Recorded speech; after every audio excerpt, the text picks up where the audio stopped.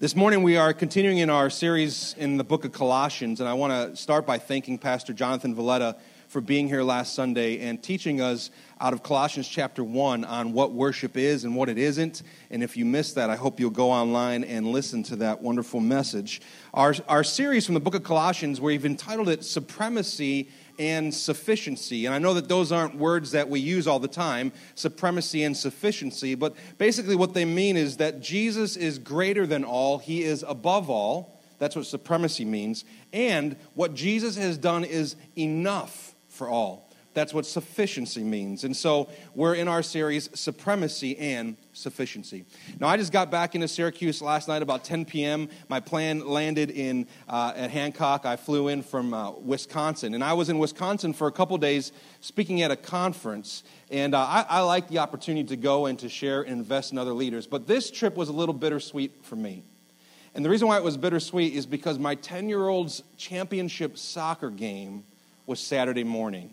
And I didn't know it was going to be then when I said yes to go. And I'm actually the assistant coach for the team, so I missed the championship game, which is like, But thankfully, through the technology of FaceTime, I watched the entire game. And my wife, Erin, she held up her phone and just pointed it at the field. And I was just sitting in the hotel lobby just watching on this little screen.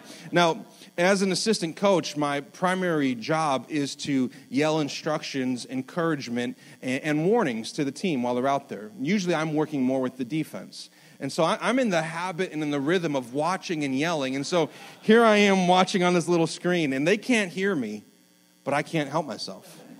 Partly because it's a habit now, but also because I'm invested. And so, I look like a crazy person in the hotel lobby, screaming into my phone, pass the ball, move, look out, come on, do this, do that. I'm trying to give all these instructions, and I felt frustrated because I felt so far away, and they couldn't hear me, and I felt like I couldn't get them the warnings, the instructions, and the directions that I thought they needed. And I thought, is that what Paul felt like sometimes in the New Testament? When he was trying to get instructions and directions and encouragement and warnings to churches that were far, far away as he sat in a Roman prison.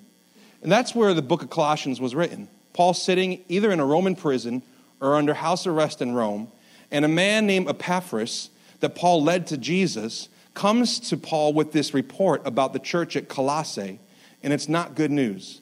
And Paul sits down to write this heartfelt letter, and I feel like he was kind of like me yesterday, just yelling out to them instructions and encouragement and warnings. Paul was 1,280 miles away in Rome. He was sitting in prison. He had no technology other than the written letter, and he's instructing and warning this young church about some real dangers. And here's what we're going to realize this morning. The dangers that existed then still exist today. And these dangers have the potential and the power to distract us, to derail our faith, and even to destroy our faith. And so we need to lean into what God is saying here. So we're going to read from Colossians chapter 2, beginning in verses 6. I'm going to read to you 6 through 15. I'm reading it to you from the ESV. This will be on the screen for you if you need it. But if you have your Bibles, please open up to Colossians chapter 2. Paul says, "Therefore, as you received Christ Jesus the Lord, so walk in him, rooted and built up in him and established in the faith, just as you were taught, abounding in thanksgiving. See to it that no one takes you captive by philosophy and empty deceit, according to human tradition, according to the elemental spirits of the world, and not according to Christ. For in him," speaking of Jesus, "in Jesus, the whole fullness of deity dwells bodily. All of God was in Christ. And you have been filled in him, who is the head of all rule and authority. In him also you were circumcised with a circumcision made without hands." He's not speaking here of literal physical circumcision, but spiritual circumcision of the heart. "Putting off the body of the flesh by the circumcision of Christ, having been buried with him in baptism, in which you were also raised with him through faith in the powerful working of God who raised Jesus from the dead." Verse 13, "And you who were dead in your sins or in your trespasses and the uncircumcision of your flesh, God made alive together with him, having forgiven us all our trespasses, by canceling the record of debt that stood against us with its legal demands. This he set aside, nailing it to the cross. Last verse, he disarmed the rulers and authorities and put them to open shame by triumphing over them in him. Is that rich?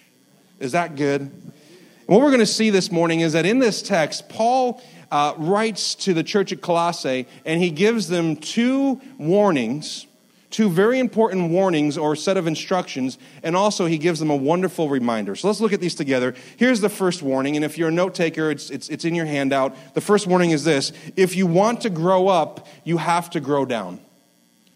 If you want to grow up, you have to grow down. Right at the beginning, Paul says, as you received Christ Jesus the Lord, so walk in him. I love that because Paul's saying the same faith and the same grace from God that was required for you to receive what Jesus did, that's the same way you're going to make progress in your faith. You don't make progress in your faith apart from the grace of God or apart from placing ongoing faith and trust in him. As you received Christ Jesus the Lord, so walk in him. Now that word received doesn't just mean like I got a gift and I'm going to run off on my own and use this gift however I want. The word received literally means it's like a passing down from a teacher to a student.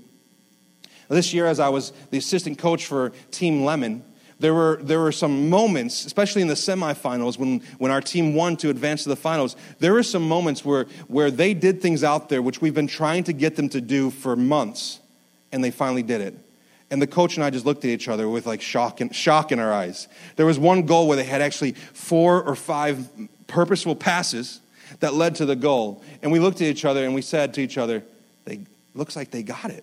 And you know that feeling like when you're trying to teach somebody something and all of a sudden you realize the light bulb went on, like they got it? This is what it means to receive, that we have it, that we get it, that it's changing us and shaping us. And he says, receive Christ Jesus the Lord. And each of those words is important. When he says you receive Christ, Christ was not his name, it was his title, and it means Messiah. And what Paul is reminding him of is that Jesus, the Christ, he was promised in the Old Testament. This is the Messiah that they talk about in the Old Testament, the Savior, the deliverer who would come and lead his people into freedom. Jesus, the true and better prophet, the true and better priest, the true and better king, the Messiah. But then he says Christ Jesus.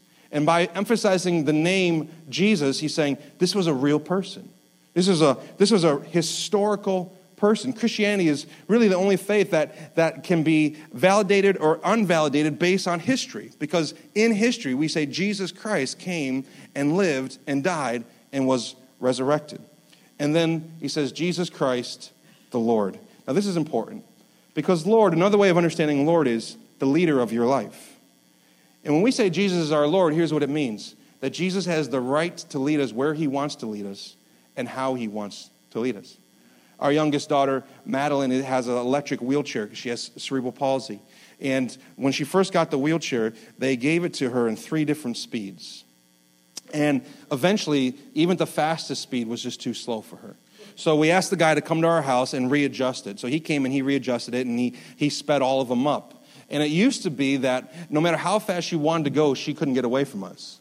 But now, her top speed is insane. I mean, like, I couldn't catch her if she got going on it. And the problem with that is that she, as a 4-year-old, like all 4-year-olds, she has a mind of her own. She doesn't always want to go where mommy and daddy want to go. So there's a few times when we take her over to Destiny USA because the halls are big enough and we figure there's limited damage that she can do to herself and the facilities and people. And we let her kind of go, and we're always trying to get her to follow us and stay with us, but she doesn't want to. She wants to go her own way, and it's increasingly difficult to catch her. Get very winded just following her around the mall. The truth is that we're all kind of like Madeline. We don't like to be led. We like to lead. We like to choose our own adventure. We like to decide where we're going. But when we say, when Paul says you receive Christ Jesus the Lord, he's making a very important point, and here it is. You don't invite Jesus into your life to be your advisor, to be your consultant, to be your coach. When we receive Jesus, we receive him as Lord. He leads us. And the apostles consistently preached the lordship of Jesus more than they even preached Jesus as Savior. In fact, do you know that in the book of Acts, which records the history of the early church, the word Savior is only used 2 times in the entire book of Acts. The word Lord, by comparison, is mentioned 92 times. The phrase Lord Jesus is 13 times, and the Lord Jesus Christ is 6 times. So here's what it means for us this morning. Growing down, having roots, is not just about asking Jesus to save us. It's about allowing Jesus to lead us. And let me ask a couple reflection questions as we consider this morning. How is Jesus, here's a question you should ask yourself regularly if you're a Christ follower. How has Jesus been leading me in ways that I wouldn't normally or naturally choose for myself? Can you point to something in the last few months of your life where you say, Jesus led me to do something, to serve someone, to talk to someone, to care for someone, to do something, to handle my money in a certain way, to be a different type of person at work. Jesus led me in a specific way that I naturally wouldn't choose for myself. And if you can't point at something to say Jesus is leading me in a way that I wouldn't lead myself, then you may have him, you may think you have him as Savior, but you don't have him as Lord. What has Jesus asked of you recently that's hard? What has Jesus asked of you that requires you to die to yourself? If following Jesus has just sort of been super easy for you and you're not having to give things up, not having to lay things down, not having to go against your natural tendencies, then maybe we're not receiving Christ Jesus as Lord. How has following Jesus changed your values and what you value? So, summarize. If following Jesus isn't interfering with your life in some way, if following Jesus hasn't inconvenienced you in some way, leading you in a way that you wouldn't choose to go for yourself, then maybe you've not received Jesus as Lord. You're not growing down in your faith. And Paul mixes 2 metaphors. Paul's like the master of mixing metaphors. And he does it right here in the text. Did you notice? He talks about being rooted, which is the metaphor of what? A tree with deep roots. And he also then talks about being built up, which is the metaphor of construction, a building, having a sure foundation. But the cool thing here is that whether you're talking about roots for a tree or a foundation for a building, you're basically talking about the same thing.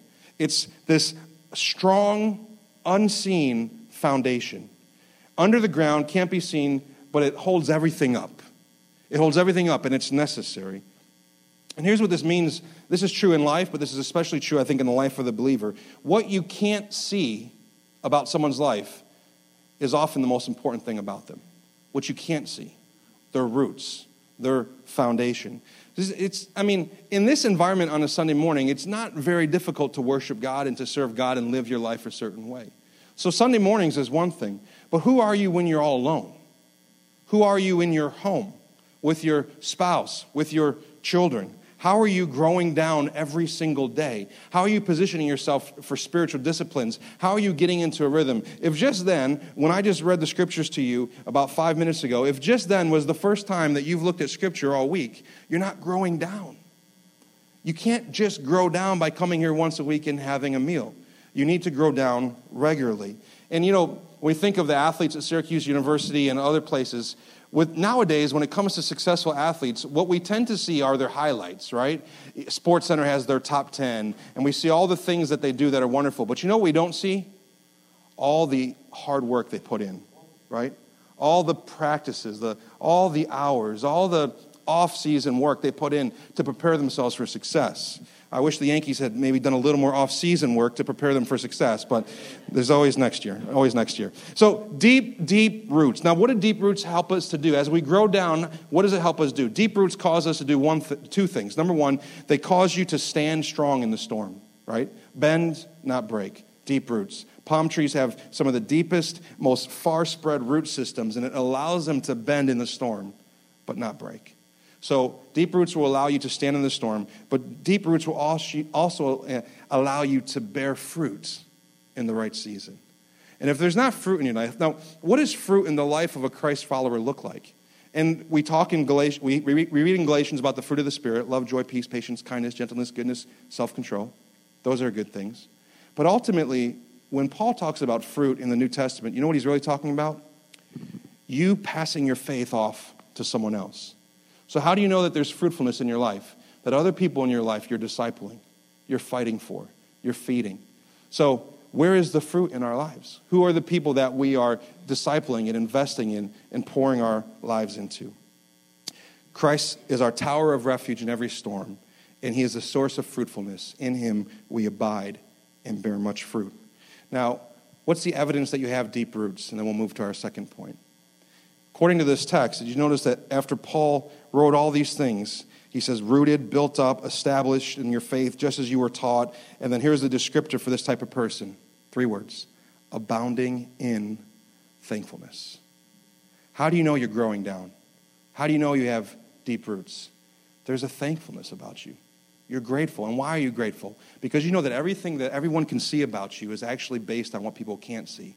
Your foundation and your roots, which is not your strength and not what you've done, but is Jesus Christ. You're rooted deeply in him. And there are a lot of people in the church world today who want to grow up, but they don't want to grow down. They want to be super spiritual.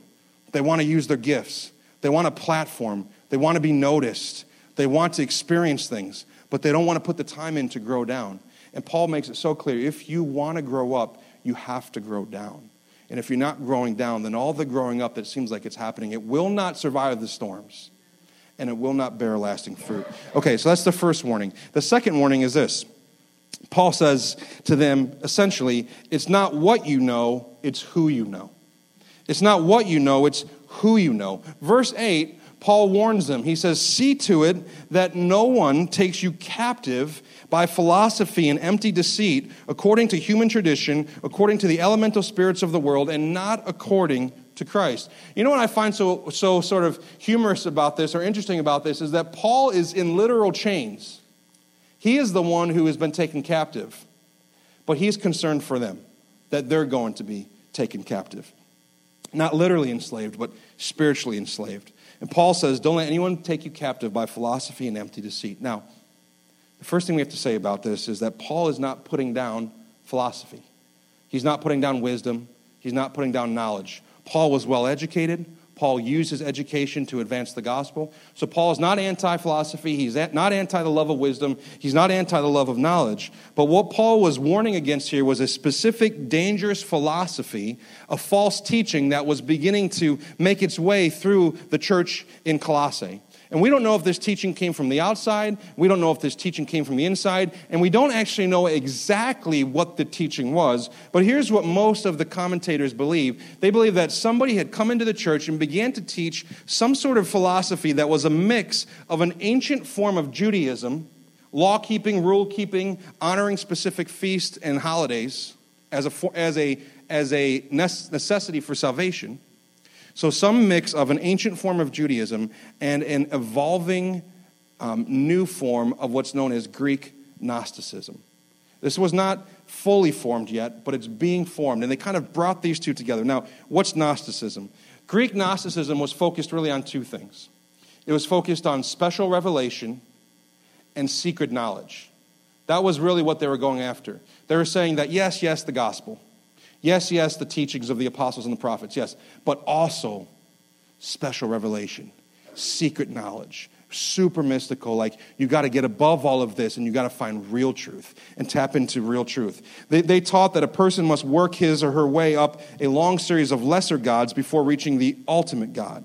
So there's some sort of fusion here of legalism and mysticism. And one of the commentaries said this philosophy was a few things. It was mysterious.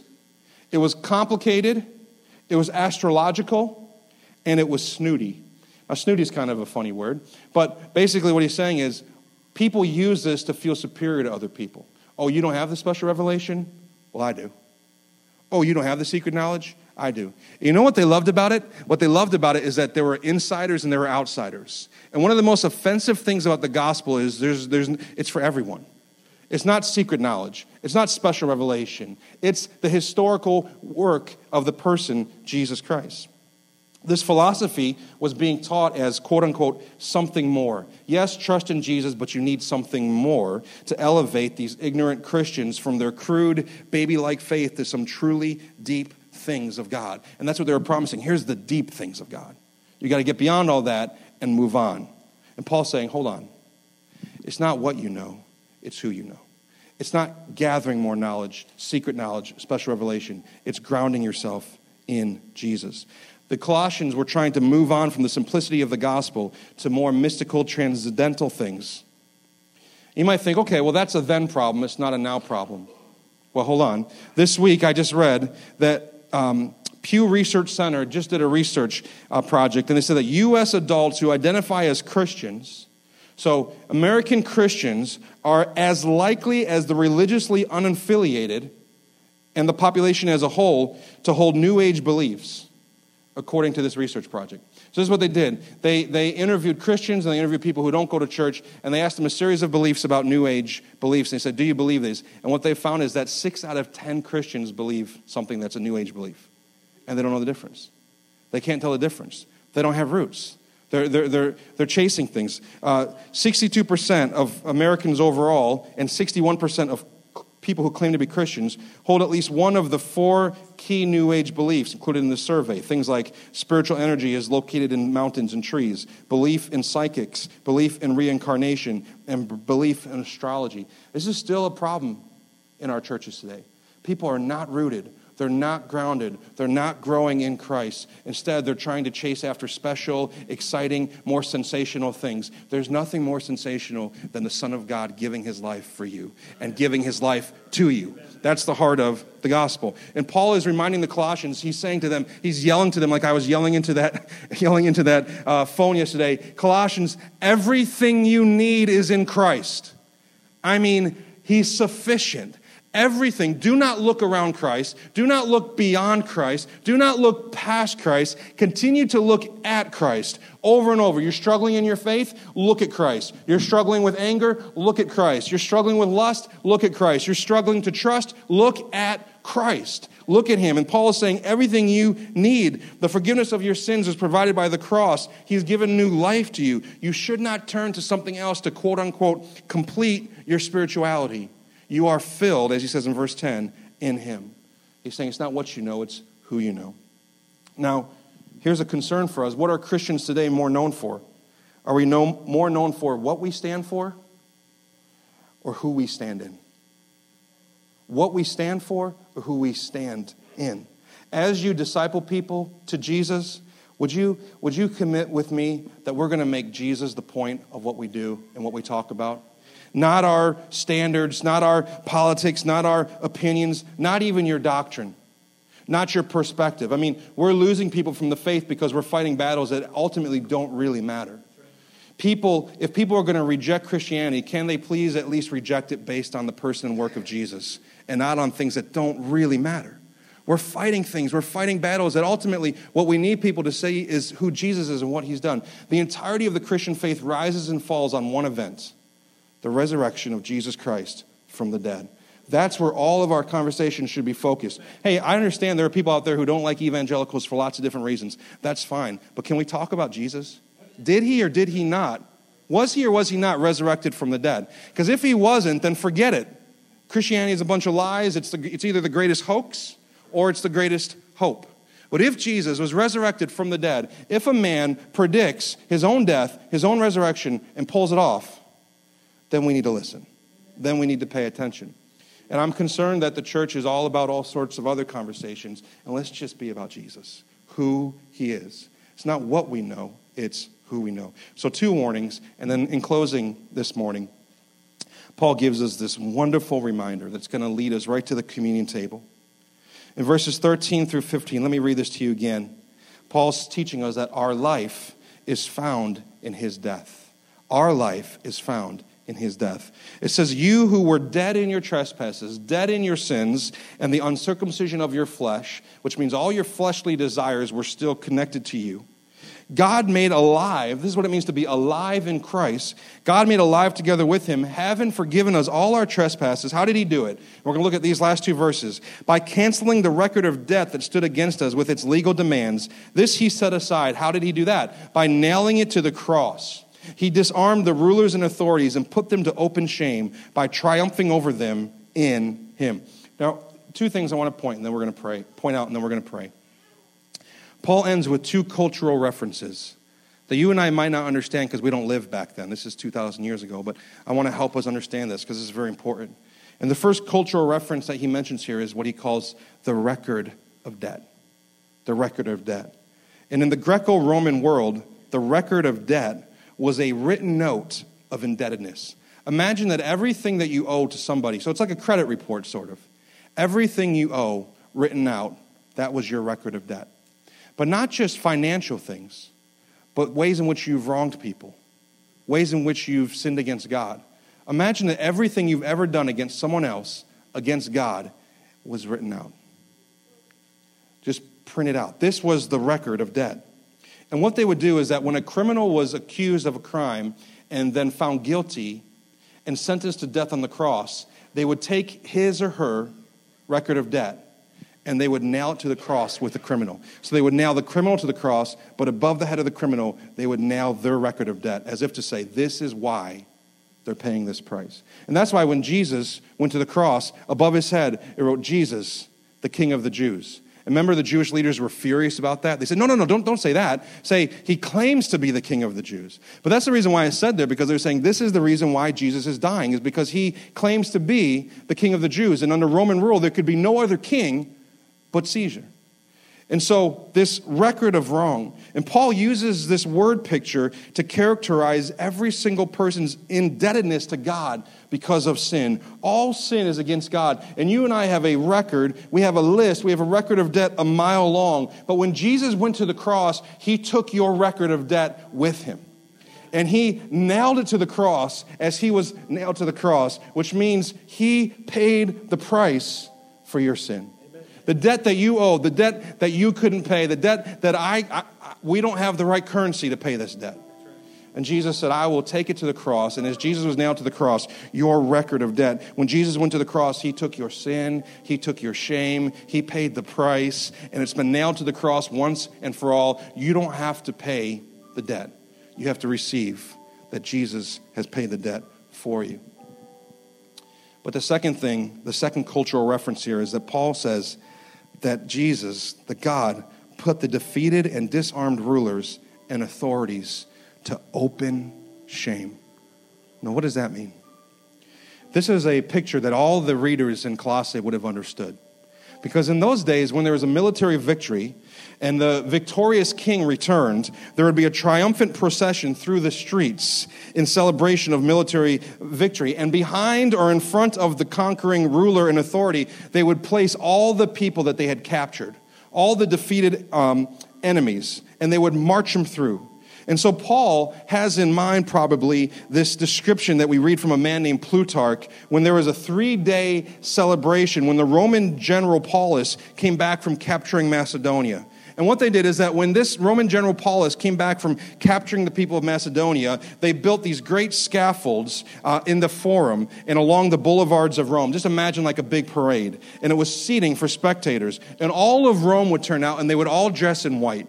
So everybody would come out in white and they would sit in these scaffolds and they would just wait as the general was returning from his victory. And on the first day, here's what happened. 259 chariots displayed in procession the statutes, the pictures, and the art that had been taken from the enemy. So day one is just this long parade of here's all the things we've taken from the Macedonians. And on the second day, what they brought was wagons which bore the no longer needed armor of the Macedonians. So they said, we defeated them, but we've also taken their strength from them. And they would take all their armor and they would put them on wagons. And this is an exact quote from this writer named Plutarch. It says this. He wrote, all newly polished and glittering, the pieces of which were piled up and arranged purposefully with the greatest art.